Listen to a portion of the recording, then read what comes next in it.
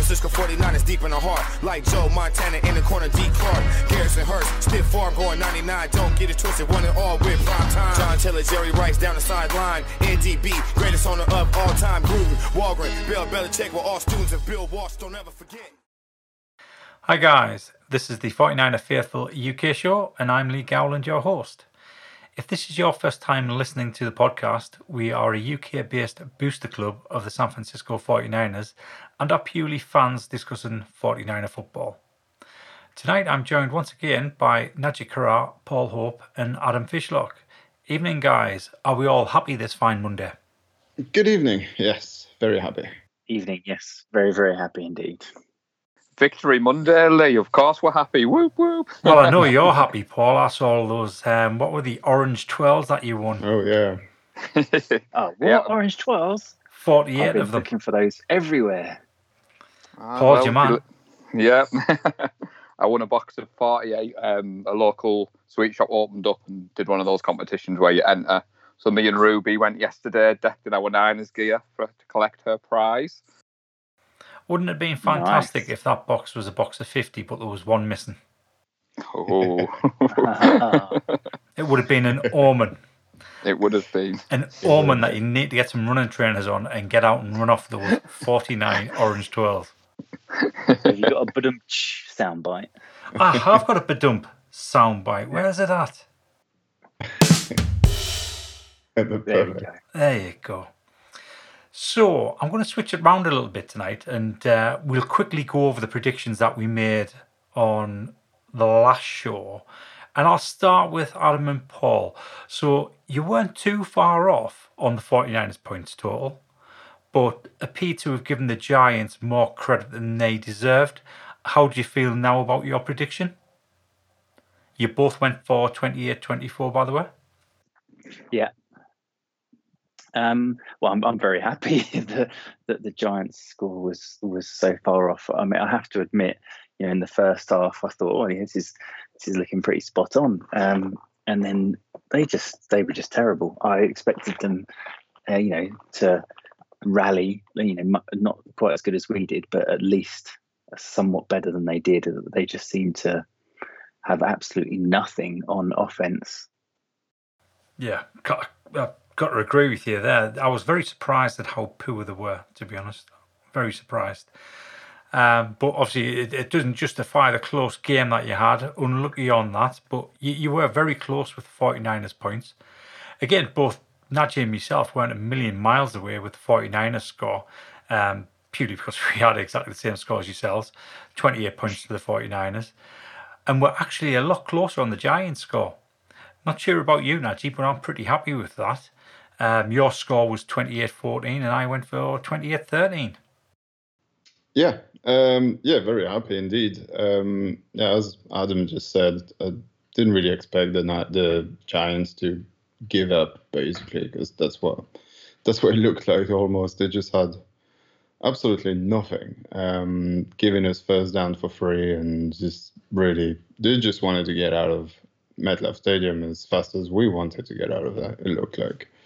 Good victory.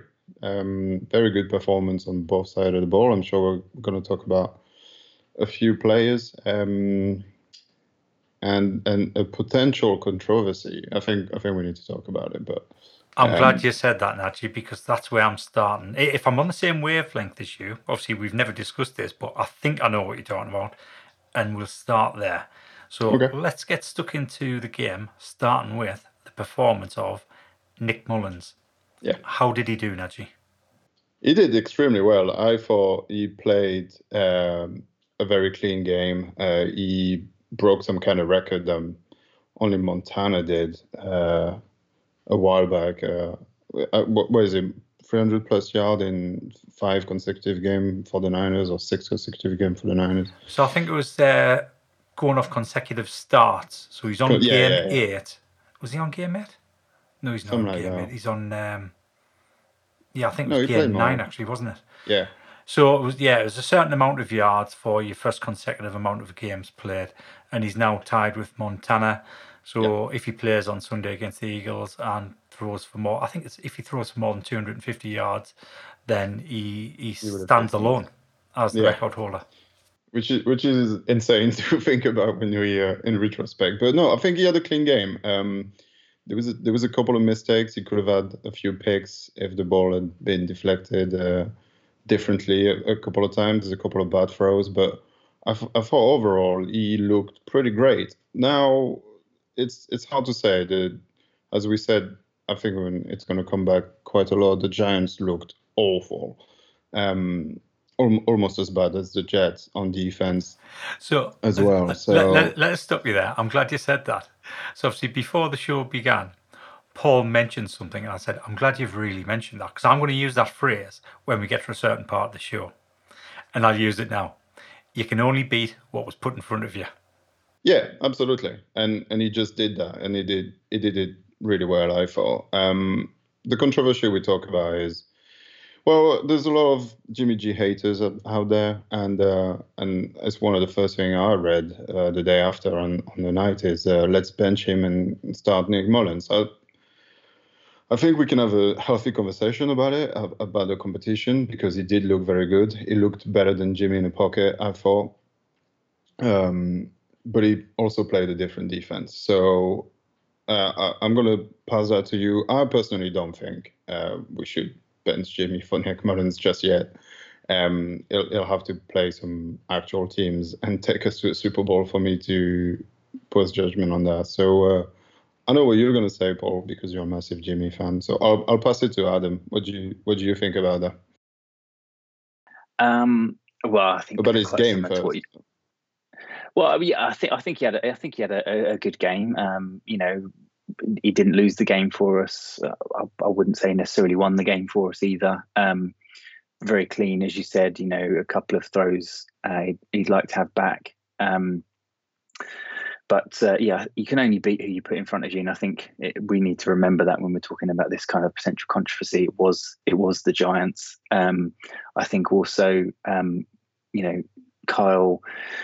Well, not only is a master at designing plays, but he's a master at coming up with game plans as well. There was a lot more thought going into how we would play the Giants, sort of, running down the clock, playing the possession game, as was shown by, what did they have, like 7 minutes of possession in the first half or something like that, which is just ridiculous.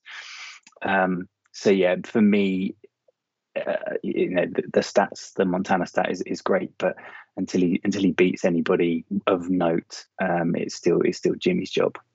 Yeah, I mean, I agree. We can't be surprised by his success on Sunday. I mean, he played pretty well when he last played in 2018. I mean, what stood out for me last night was his poise. I mean, he hung in the pocket just long enough to get his targets down the field. He completed 10 different passes. 343 passing yards, like you've said there, up with the greats of Montana. I mean, he was no means perfect, and I'm not trying to criticise because I am a Jimmy G fan. I agree with everything you've said, Nadji. We need to just see how this plays out. It's one game. It's against the Giants, and let's not remember the Giants were a bad football team. Coming into this, we were giving them a bit more credit than the Jets, but like Adam's just said there, Kyle Shanahan planned for that. He had a game plan in place, and Nick Mullins executed it. I also liked how Nick responded to one in the first half when it looked like he was going to get picked and the ball was in the air and he batted it down. And I think he got those nerves out of the way in the first half. When I rewatched the game back today, he didn't start great. That's what I mean. He wasn't perfect, especially during the first half, but he moved the ball effectively. And I am delighted that it wasn't as close as what I predicted, by the way. Does he remind you of another quarterback? Not really, to be fair. No. Go on. You've clearly got somebody in mind. Yeah, I'm not sure if I mentioned it on the preview show, but I think he looks a lot like Brett Favre. I think he's a gunslinger. I think he's got this confidence about him that he'll make a risky throw. And what we've seen so far, and if you go back to 2018 as well, what we saw when he was playing there, he's willing to take a risk. Now, that might be because he's undrafted and he knows that every time he gets an opportunity, he needs to take this opportunity. So therefore, he's less risk averse.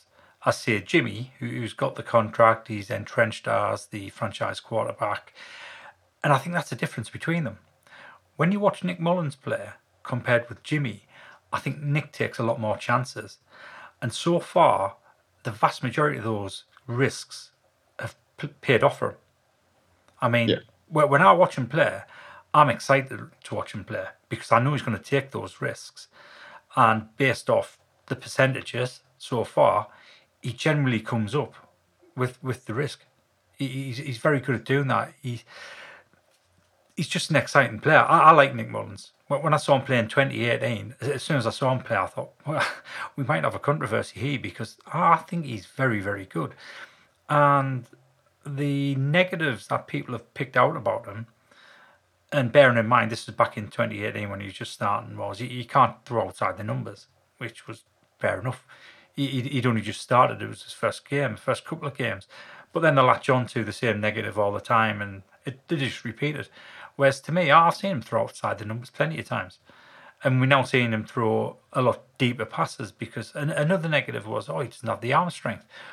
But it's clear to me he now does have the arm strength and he can make those throws. I think he's very good with the ball security.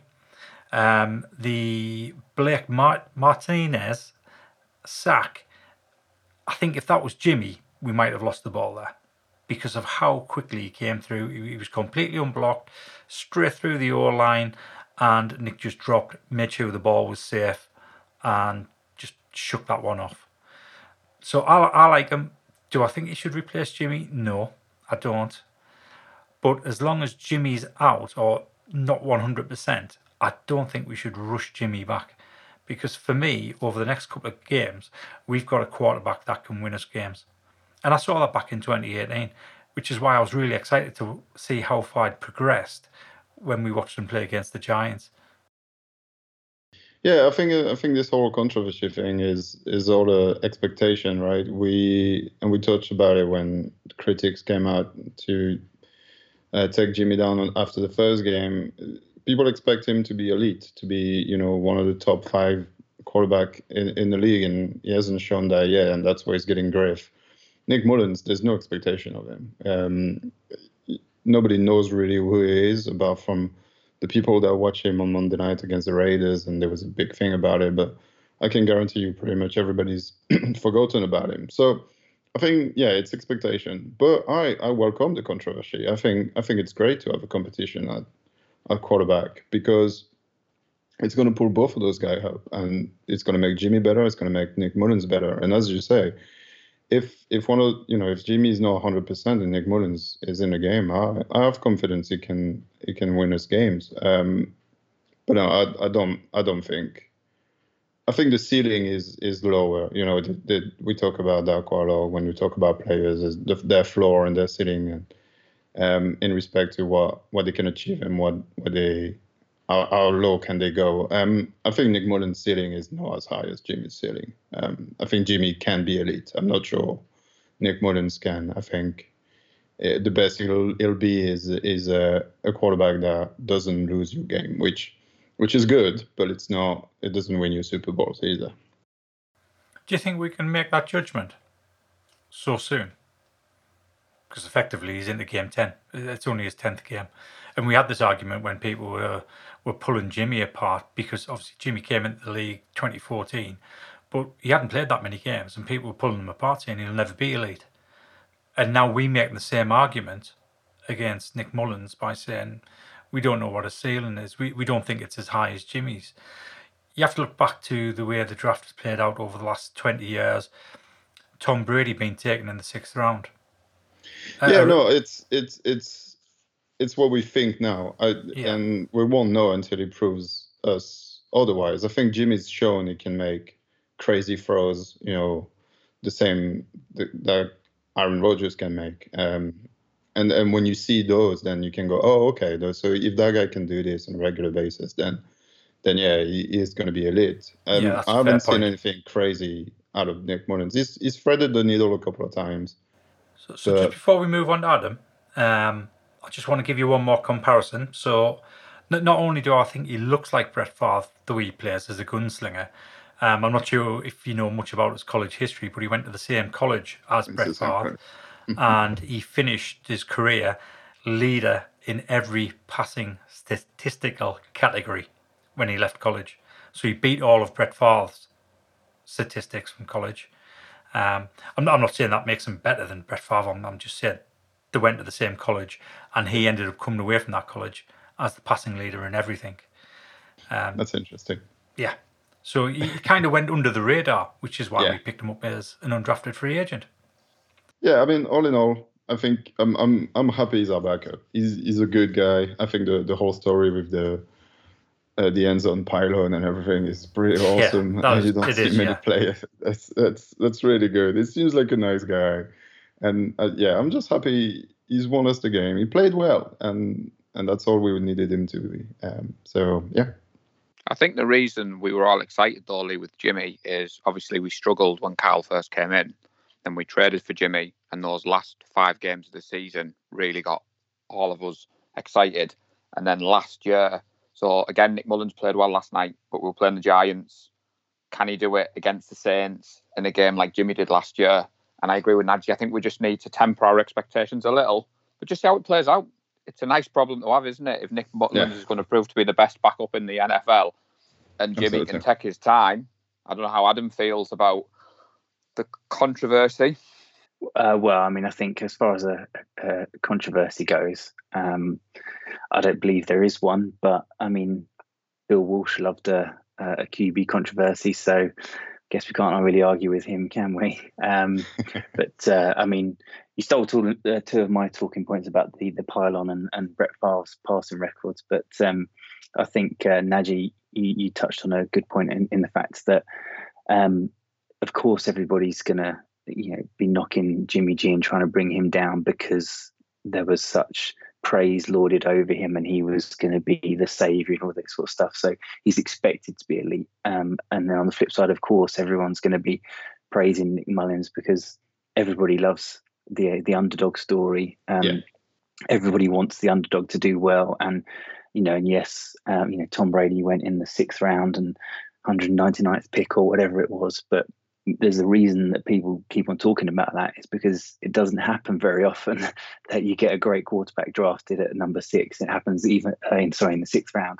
It happens even less often that you get a great quarterback go undrafted. So, I think we need to kind of remember that, people got graded certain ways in the pre-draft process. Jimmy got drafted in the 2nd round. Some thought he possibly could have gone higher. Bill Belichick wanted him to replace Brady and was outvoted. So I think we definitely need to stick with Jimmy and see what happens really before we start throwing in Nick Mullins. And I think if Nick Mullins does get thrown in, we might see the added stresses and pressures take its toll because, like people have said, he's got nothing to lose. So he's playing carefree, and perhaps Jimmy G has more to lose. So he's been a bit more careful with the ball than Nick is. So one last thing. Obviously, quarterback controversies are normally stoked by one or two things. The first one is the media, and that hasn't quite happened in this instance. But the second one definitely has, and that's us as fans. Yeah. We have stoked this quarterback controversy, and I agree with Adam. I don't really think there is one. Generally, when the media start getting hold of it, then you kind of think, well, if the experts and analysts think there's a controversy, maybe there is something behind it. Whereas us as fans, we kind of latch onto somebody that we like to watch, and we make it a controversy. Nobody else. Yeah, but I think, like Paul says, I'll take a QB controversy. That's a good problem to have. Having 2 good quarterbacks to win your game is a great problem to have. I don't see why that would be a bad thing. Let's welcome it. It's better to talk about Nick Mullins and Jimmy than the 14 starters we're missing and the injuries. I'll take that kind of problem any day. Yeah, definitely. And he may play like Brett Favre and broken his records, but he looks a little bit like Sam Bradford to me. So let's not get too excited just yet. I think he's made of sterner stuff than Sam Bradford. Well, yeah, let's hope so. So, what did we make of Jason Verrett's performance? I thought he played excellent. I mean, this guy, so much hope on him to be who he was in 2015 when he made the Pro Bowl when we signed him, and then he hurt himself again last year. And then turns out Ahkello Witherspoon has hurt himself at practice, and he's going to start. And I thought he had a decent game, but again, we played the Giants and they had nothing. Daniel Jones, I don't think had one very pretty pass the whole game, and that was it. They did not do absolutely anything to challenge anybody. So it's just good to see that he went through a full game. He started and finished the game without hurting himself, and he played good. He made a couple of defense. He had a few tackles. I thought his coverage was good, and I'm sure he'll feel delighted to be, back on the field and having shaken, the cobwebs off, and hopefully he can compete again. And let's have some cornerback controversy now and see who's going to start next week. And when Sherman comes back and have 4 or 5 cornerback that can start and compete at a high level. This is a passing league. Having good cornerback is not a bad thing. Yeah, I agree with Nadji. I was delighted for him. Obviously, it was well documented when his first game for us last year. He suffered an injury, didn't he? And he had to come out with a play, and he got blown away. But Sunday, he looked quite good. Bring on the cornerback controversy rather than the quarterback controversy. Yeah. So I'm glad you say that. So I'm going to pass this across to Adam. So with Jason Verrett in mind and his performance on Sunday, because personally I thought he played an absolute blinder. I thought he was really, really good, and I enjoyed watching him play, and I think he's definitely an upgrade to Spoon, without a shadow of a doubt. So with that in mind, do you think the pass coverage has improved from last season, or should we be ignoring the 2 games against the rotten Big Apple? I would somewhat ignore the 2 games because, even though Sterling Shepard was out, I was expecting the Giants passing game, with Engram and Slayton and Golden Tate coming back to at least do something. But the Giants' biggest threat was when Daniel Jones went on a scramble. So don't get me wrong, I also think Verrett played exceptionally well. A couple of times the ball, Daniel Jones basically had to throw the ball away because the receiver he was looking at that Verrett was covering, Verrett was just all over him. Again, very happy for him. It's a great, comeback story to come back from injuries. But yeah, I think Jones didn't have time to throw the ball. I think our replacement pass rushers did a great job to put him under pressure. So again, same story with Nick Mullins. I think let's see how we handle a slightly better offense before we start really saying we've got 5 starting cornerbacks.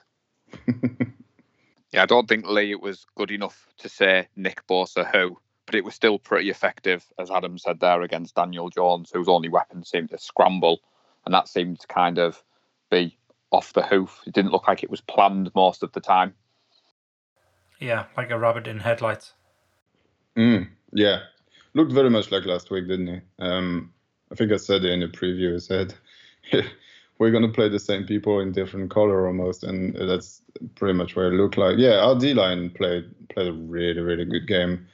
Really happy to see Ansah and Dion Jordan thrown straight into the mix. I've signed it 3 days ago and having somewhat of an impact. I thought Kinlaw, Hyder, Armstead, and DJ Jones had an absolutely great game.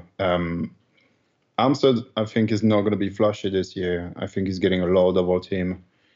I think he's freeing a lot of people. He's making people around him better, and that's just, it's not going to show on the stats, which is a shame because he deserves some recognition, especially after Buckner, leaving, and now he's the man in there. But yeah, the RD line played amazing. I know you want to talk about Kerry Hyder. Lee. So let's talk about him. What a game again! Another sack. So many pressure. What did you think? Again, I think he's continued where he left off against the Jets. Like you said, I thought he had a blinder again. Thought he was really good. He got that sack, the tackle for the loss, and every time that we were on the field on defense, which wasn't much to be honest. I mean, that was only 20 minutes in a 60-minute game, because the time of possession was so one-sided. But every time snaps on defense, which is great for our defense. It gives them a rest. But every time he was there, or every time we were on the field, his name seemed to be mentioned all the time.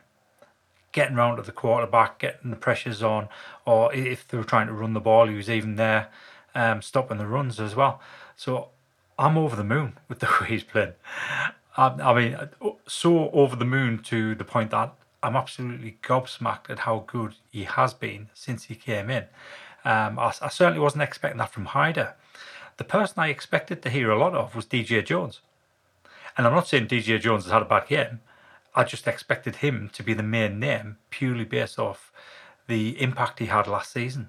Last season, he was very underrated and he played some great games. So this year, we've got Kerry Hyder. DJ Jones is still playing at a really good level. Dion Jordan has come in. He's getting a sack in his first game, and he looked good. Kinlaw looks better each game he plays. He seems to be picking up the pro game, the speed, the nuances really quickly. So that's great. And like you said, Armstead's probably not going to get the recognition he needs because he's not getting the sack totals or the sack stats. But you're right, he's been double teamed a lot. And he's taken a lot of that pressure off the other guys on the defensive line to get through and get the pressure onto the quarterback. So it's quite scary how good we are on defensive line, given the fact that Dee Ford and Nick Bosa are not playing. Yeah. It's a good system. I think we don't mention his name enough. I think, but Robert Saleh's defense system and the way they play the game is pretty special. I think we'll be lucky if we have him for a long time. He's probably going to get snatched up by some team in desperate need of a good head coach very soon, and we'll miss him sorely because, as you say, we're just picking up people off the street and they're making a contribution because the unit is good and the scheme is good. I don't know if Adam and Paul want to talk about the D-line again, but go on, Adam. Sorry. Thanks. I think they played absolutely amazing considering, as you said, we pretty much picked these guys up off the street. I mean, admittedly, Answer and Hyder have played for the D-line coach before in Detroit. I'm not going to try and pronounce his surname because I don't want to get it wrong. Check, That's probably. And I think we touched on it in the preview show with how Bosa is getting double teamed and not been possibly have the greatest start to the season. I think those double teams are now rolled to the next best D lineman and Armstead. But I think if Hyder and Jordan and certainly Kinlaw, who I agree with everything you said, he's getting better and better, and he looks like he's going to be able to take over games in the not too distant future. I think once those players start picking up and teams start becoming more wary of them, you might see Armstead break through and get a few more sacks, and then it's just going to be, who do we cover? Who do we double team? Because there's too many of them. Yeah, I was just going to agree with something you said last week, Nadji. I mean, as much as we said the Giants and the Jets are not great, they're still professional football teams. And for the second week in a row, our defence stifled them. And on Sunday, we were dominant. Like you said, Salah's scheme. To me, it looked like we were blitzing a lot more than what we normally do on Sunday. He seemed to be sending an extra rusher out of the slot. And when I've looked through the stats through the 3 games of this season, we're actually ranked 3rd overall in total defence, 2nd in passing defence, and 3rd in, is it PPG allowed? I mean, I know it's only early, it's only 3 games in, but considering the players that we've got missing, the defence has been a pleasant surprise. And obviously we've got Lee's boy Hyder and your boy Fred Warner. I'm sure you've got lots to say, Nadji. Oh, what a man. Yeah, well, he's our captain, isn't he? There's just no doubt about it. And every week, he just, as I said it last week, Patrick Willis is starting to feel like a very distant memory at this point. And the more he plays, and the more it's going to happen. He's just a master of the defense in the middle. And every time we need to make a big play or a turnover, he's the one doing it. I mean, granted, the pick was a gift from Daniel Jones. That throw was horrible. But you still have to catch it. But the intensity he plays out, every time he makes a tackle, he's the first up and he's cheering. And every time he misses a tackle or he allowed a little bit too many yards, he's not happy with himself. You can tell the way he plays. It makes everybody around him try to play a higher level. I think that's what I like the most about him, not just the way he plays, because he's a good linebacker. He makes everybody around want to play better. Do you think he's playing at an all-pro level? I think so. I'll be lying if I said I watch every single game and every single linebacker, so it's going to be difficult for me to judge other people. I know TJ Watt's having a good season, and I'm sure there's other linebackers out there playing great. But from what I saw and the few games I've seen, he's playing better than some great out there at the moment. Yeah, so absolutely. If he carries on like this and racking up 10 tackles a game, I don't see how he's not going to be an All-Pro. Yeah, and the thing is, he's not the biggest of linebackers either, and so to be delivering the hits that he's delivering, and being durable makes him even more impressive to me. And I like yourself. I don't watch every game. I try and watch a fair few, but someone who I imagine watches every game. I can't for the life of me remember who it was. I think it was Spielman. Did he commentate on our game? He called Fred Warner the best middle linebacker in football. So yeah, let's not argue with him either. And I mean, TJ Watt, yes, he's having a great season, but I think now, like with how they're distinguishing between DNs and edge rushers and things like that, outside linebackers are completely different to middle linebackers. And I must admit, when you mentioned Patrick Willis and I saw Fred Warner 54, I'm so glad he switched to 54 from 48. I did have allow myself to daydream a little bit and think, 52, 53 and 54 all playing together. What a defense that would be. Yeah. And the day we're missing Dre Greenlaw, which I think he's out there as well with one of the best linebacker. With a year less than Fred Warner. It was basically the Kwon Alexander and Fred Warner show on Sunday, and he just took over. I thought Kwon Alexander had a bad game again. Not a bad game per se. I thought he was a little bit less good than he should be. All of the Daniel Jones run on the outside, I'm pretty sure he's got contained and it just slips by. I think it's just probably more unexpected than anything. But yeah, Fred Warner just doesn't miss a bit ever, it looks like. Okay, so I'm going to go back to pass coverage for a second, or for a question. So I mentioned earlier on whether or not our pass coverage has improved. Obviously, if it hasn't, if we rank second, that's fantastic. I think we were second at the end of the season last season. We had slipped from that number one spot. But if we rank second, I think it's got a lot to do with both Jimmy Ward and Dre Greenlaw in the centre there, because their coverage skills are absolutely excellent. In fact, I can't remember which commentator who said it was, but they did pick them out as being the best two coverage linebackers in the NFL. And coupled with having Sherman on the field when he's fit, and Verrett opposite him, if Verrett's going to take that job from Emmanuel Mosley, I think we're in a good shape there for pass coverage overall. However, the one player that has disappointed me over the last 3 games, who just doesn't seem to be playing as well as he did last season, is Jimmy Ward. Do you think he's justified that new contract?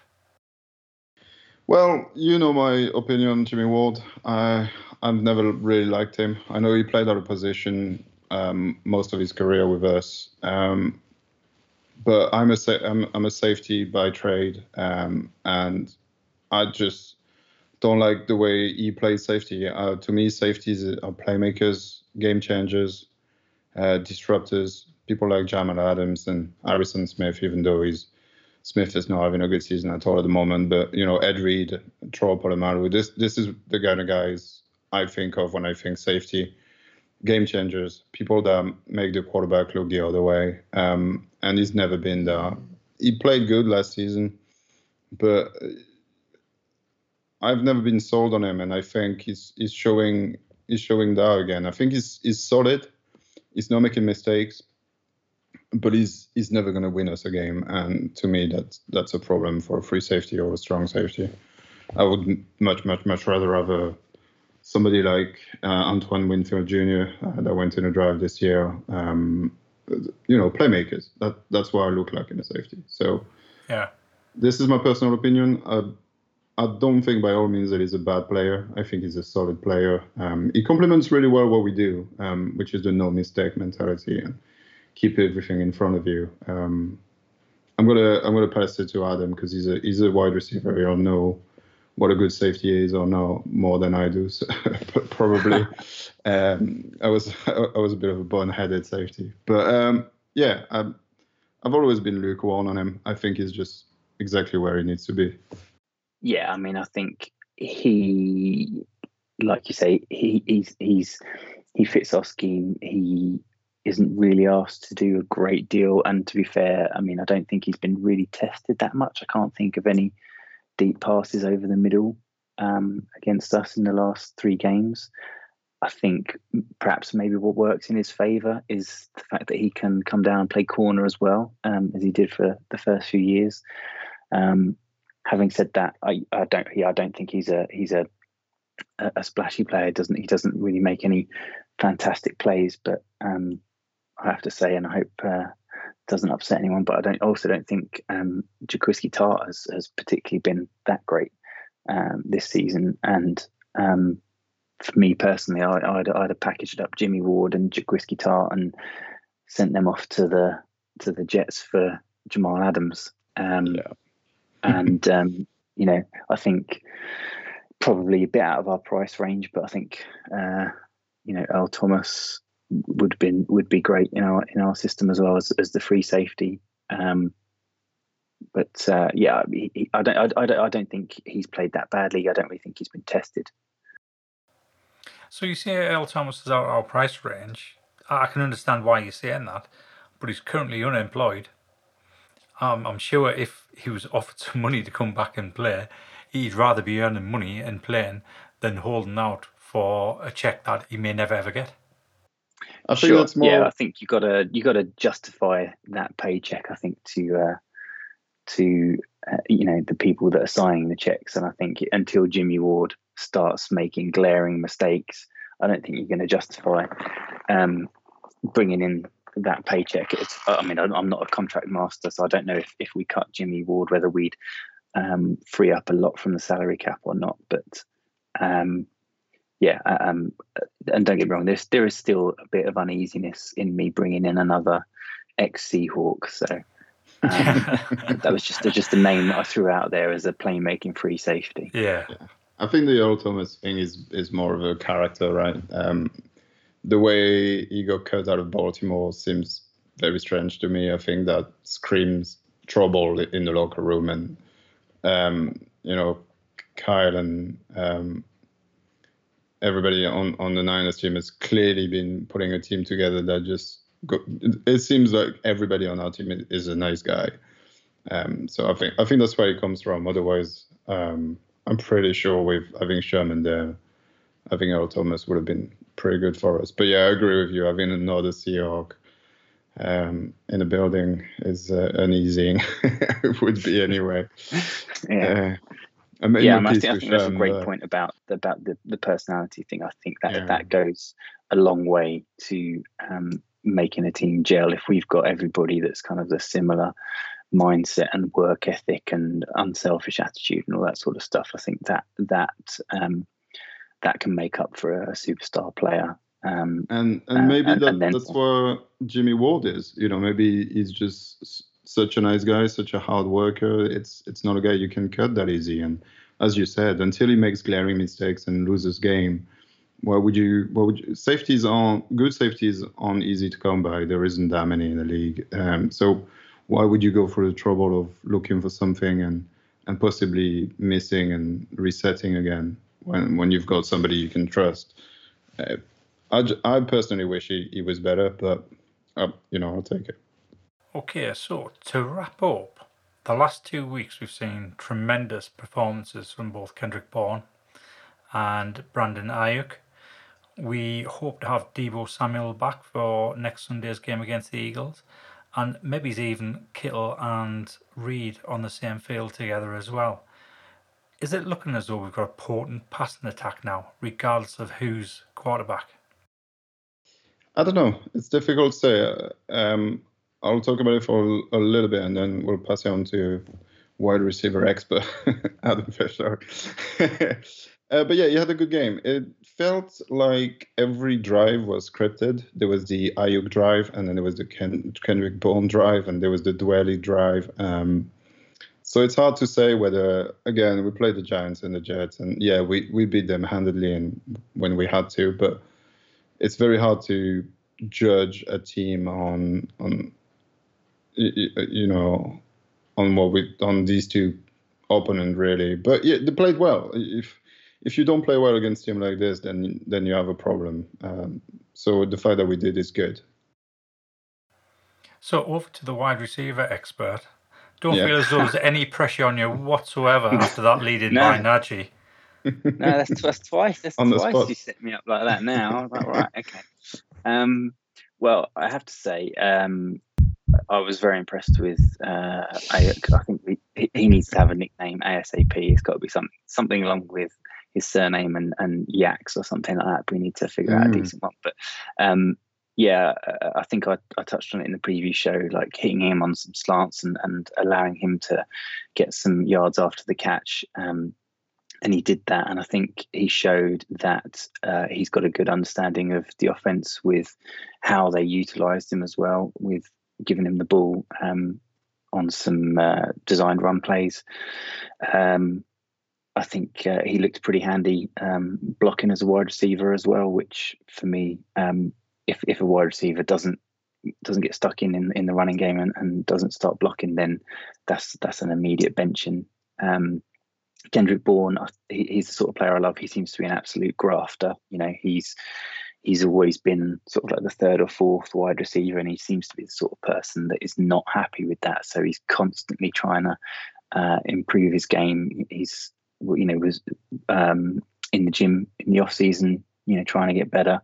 So I'm more than happy for him to get more and more opportunities. Jordan Reed my heart was in my mouth when he went down, thinking about the that bloody turf again. It is the turf, isn't it? Clearly, yes. I think that injury shows it really, really well. Yeah. I don't know if you agree, but I saw as soon as I saw his foot plant and that turf is not okay. Yeah, right. It definitely was the turf. Mean, the fact that they said, someone from the NFL came out and signed it off, so it must be okay. I'm like, yeah, because the NFL never lie about anything, do they? They're not going to call one of their fields inadequate. So, and I think, George Kittle's George Kittle. He is the best tight end in the league. I don't care what people are starting to say about Darren Waller at the Raiders. I don't care what people are saying about Kelsey. George Kittle is the best tight end in the league. And I also think the guy that came in right at the end, I know he's not wide receiver, but Jermichael Hasty, I thought his first play lined up in slot and ran a good route, caught the ball, nice hands catch away from his body, which I thought he looked great after seeing him and Jeff Wilson. To me, I think, it's 3 words. I think we should cut Tevin Coleman, release him or trade him or something. I think we don't need him. They would free up whatever he's getting paid, $4 million or something. Slightly controversial, maybe, but we talked about it at length. I think I agree with you. Yeah, I agree. They still look good. Well. Yeah. But again, it's the Giants, and he had 6 snaps. It's hard to make a judgment. But yeah, I'm happy rolling with Mostert, Wilson, and Hasty, the rest of, and McKinnon, obviously, who had a good game. But yeah, Jordan Reed, Kittle, Debo, and Ayuk on the field. And we still haven't talked about Trent Taylor, which I think is ramping up. He's getting a good catches here and there. I don't think he's quite back to his NFL form yet. I don't know what you think, Paul, but I think defensive coordinator, when everybody's back, are going to scratch their head out to stop us when all of these people are on the field. No, I agree. Like Adam was saying, Ayuk, he's just shown what a handy weapon he's developed into. And the names, I'm sat here thinking, when are they going to be on the field at the same time? Debo, Kittle, Ayuk, Taylor, Reed. And, we've touched upon it many times in the previews. Kyle Shanahan gets a lot of praise. Everyone talks about him being a genius. But I think Adam mentioned it earlier on tonight. All the plays were just so well scripted. And I mean, the touchdown for Ayuk, he just ran in untouched. It was, you just sit back and you think, we are a good football team. You can't watch a play like that. And again, it's against the Giants. But I'm excited. I don't know what you guys are feeling like. Yeah. It's exciting to think of what they could all be like on the field together, as I said earlier. Yeah, it's I'm actually, my expectations are rising back up after this, because if we can get off this slump and injury slump, and have a good record, well, look, the Cardinals lost, the Rams lost. I'm sure the Seahawks will lose very soon. Their defense is terrible. We're right in this. So yeah, us at full strength with Kyle Shanahan cooking up some crazy plays, and our defense playing the way we are with, basically third preseason level, people on the field and destroying teams like we did.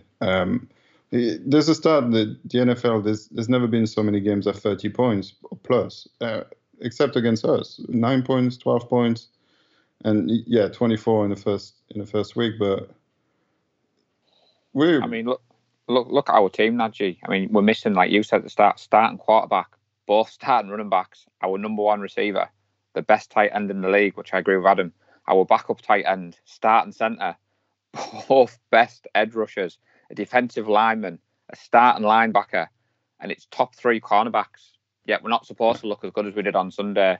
Again, the game against the Jets, the following Monday, we were all so deflated. We were all so flat. Fast forward to tonight, I couldn't wait to do the podcast. I've just been bouncing around on a high all day, fielding messages from Rams fans. That's 48 orange 12s for you. Yeah, true. But like you said, we're bubbling away and it's coming back nicely. A few teams might have given up and we haven't. And I just think the way Kyle's led the team, he's moulded the team into it's resilient and it's tough. And if you look at you said on the preview show, look at the good luck story that's coming out of this. Ross Dwelly, Kerry Hyder, Jason Verrett. We're not supposed to be sat here saying, wow, look at these guys, they played really well. Yeah, I think last year we thrived on everybody counting us out right at the start of the season. And, Richard Sherman, as much as I'm still see him as a Seahawk, he was saying, no, if you count us out at the start of the season, keep counting us out. And I think coming into this season, a lot of people were picking us to go back to the Super Bowl, and then all the injuries, week one happened and then injuries happened. And now people are starting to write us off again. So I'm like, yeah, keep writing us off, because it seems like Carl and John Lynch, they've built a team that loves proving people wrong. Yeah, you're not wrong there. Right, time has got away from us today. That was 49 minutes, 49 seconds. QB controversy, yeah. So thank you to everyone that joined the virtual tailgate on Zoom. It was an interesting experiment, which we'll be repeating later in the season. Thank you also to everyone that contributed to the game day thread. There were some interesting points raised during the game, most of which we've talked about during the show. Thanks once again to everyone that listens to the show. We'll be back on Friday with the Eagles preview show. If you haven't done so already, please rate us on iTunes and remember to subscribe to ensure you get the latest podcasts when they are released. Also, check out our YouTube channel by searching for 49er Faithful UK. And lastly, thank you to Naji, Paul and Adam for joining me on the show tonight. Thank you, guys. Thanks for having me. Thank you. Thanks for having me. Until Friday, stay safe and go Niners. Go Niners. Go Niners.